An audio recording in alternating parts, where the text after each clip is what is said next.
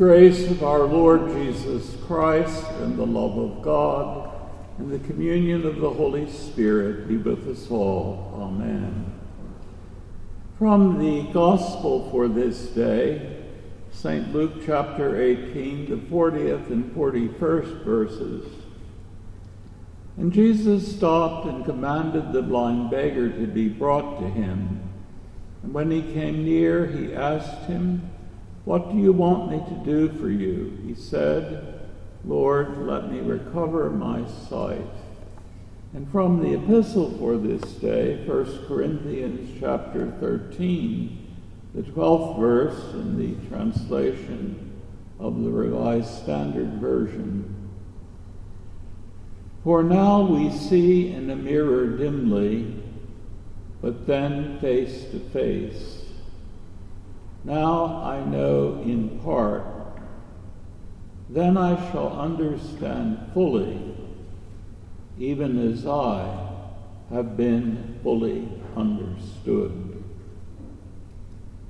More than 700 years before the coming of Christ, Isaiah had prophesied, saying, "Then the eyes of the blind shall be opened, and the ears of the deaf unstopped.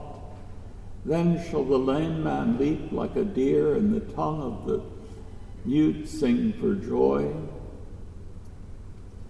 And now these words of Isaiah are finding their fulfillment as Jesus, the great physician, goes about giving sight to the blind and hearing to the deaf, as he breaks the bonds of paralysis and looses the tongues of those who cannot speak.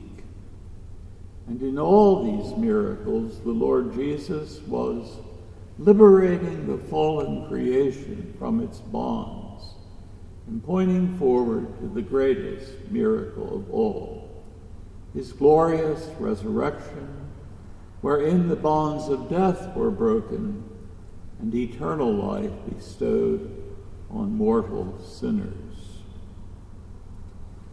In the Gospel, which from ancient times has been read on this last Sunday before Lent begins, we see our Lord healing a blind beggar at the gates of Jericho. "Jesus, Son of David, have mercy on me," he cries out, and keeps on crying out despite all the efforts of the crowd to silence him. Jesus commands the people to bring the blind beggar to him and asks, "What do you want me to do for you?" "Lord, let me receive my sight." And Jesus replies, "Receive your sight. Your faith has made you well." The blind beggar's sight is restored, and he follows Jesus on the way to Jerusalem. Now that blind beggar's prayer, "Lord, let me receive my sight," must be your prayer and my prayer too. For although none of us here this morning is literally blind, we are blind in a deeper sense, blind to the astonishing love of our Maker. For if we really saw him clearly, our hearts would continually be overflowing with peace and joy. And since they are not, we too need to pray with that blind beggar, "Lord, let me receive my sight. Let me see you as you truly are. Let me see your will for me as a good and gracious will in all the circumstances of my life." The trouble, of course, is that instead of seeing clearly the love and the will of God for us, we are distracted. We see all kinds of other things. Perhaps I've mentioned before that I have a friend, a very dear friend, in another part of this country, who has struggled with depression all his life. But his depression isn't helped by what he daily chooses to see, not content with looking at one or two news reports. He tends to keep on watching the news all day long, and that, I submit, is enough to depress even the most cheerfully disposed person. And then some of us are tempted to spend far too much time following the latest scandals and tragedies in the world, and alas, also in the church. And then there are those who choose to look at materials which are not fit for human consumption, completely ignoring the words of our Savior in his Sermon on the Mount. Blessed are the pure in heart. Blessed are the pure in heart. Now, we are naive if we think that all this is a small matter of little consequence. We fail to realize that Satan and his minions are only too glad to use all of this to confuse us, to blind us, to alienate us from the life of God. For the more careless we are about what we choose to see, the greater the danger of being plunged ever more deeply into spiritual confusion and darkness.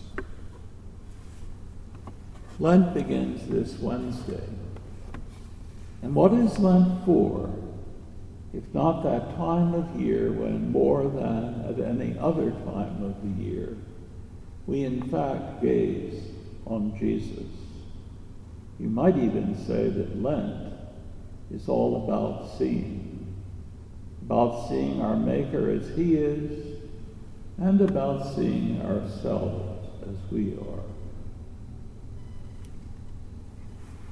So how do we see ourselves?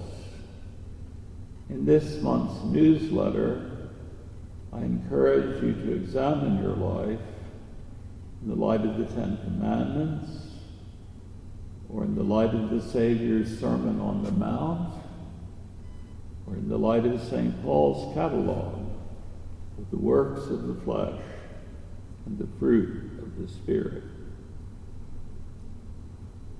Doing that, examining ourselves in the light of the written Word of God, should quickly dispel any illusions we might have.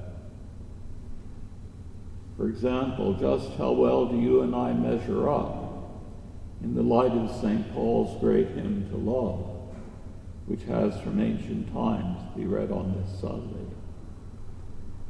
St. Paul writes, "Love is patient.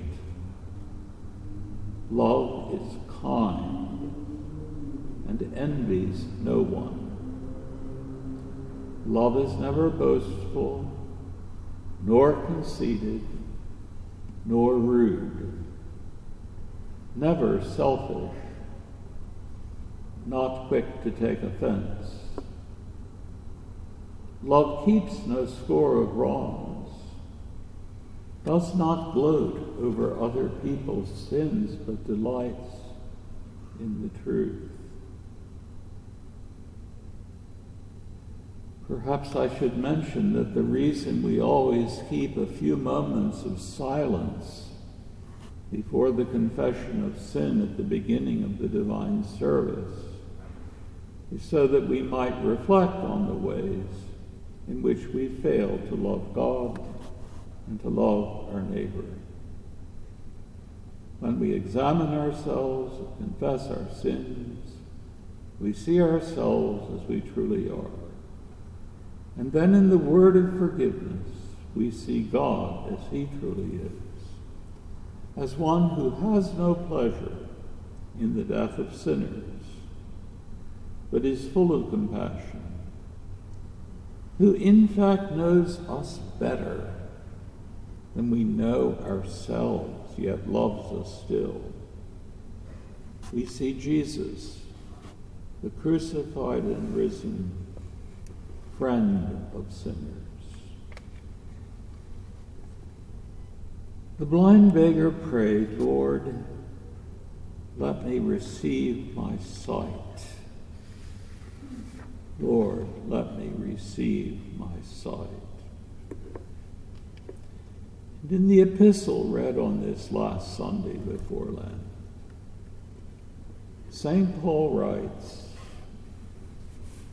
now, meaning now in this life, we see in a mirror dimly, but then, meaning in heaven, face to face. Now, I know in part. Then I shall understand fully, even as I have been fully understood. How wonderful that is to know that God fully understands me. God fully understands you. And St. John, exiled on the island of Patmos, writes, God's servants shall worship him, for they shall see him face to face. God's servants shall worship him, for they shall see him face to face. But for the time being, we pray in the words of the hymn we're about to sing. Just as I am, poor, wretched, blind. Sight, riches, healing of the mind, yea, all I need in thee I find. O Lamb of God, I come, I come. And the peace of God, which passes all understanding, keep your hearts and minds in Christ Jesus unto life everlasting. Amen.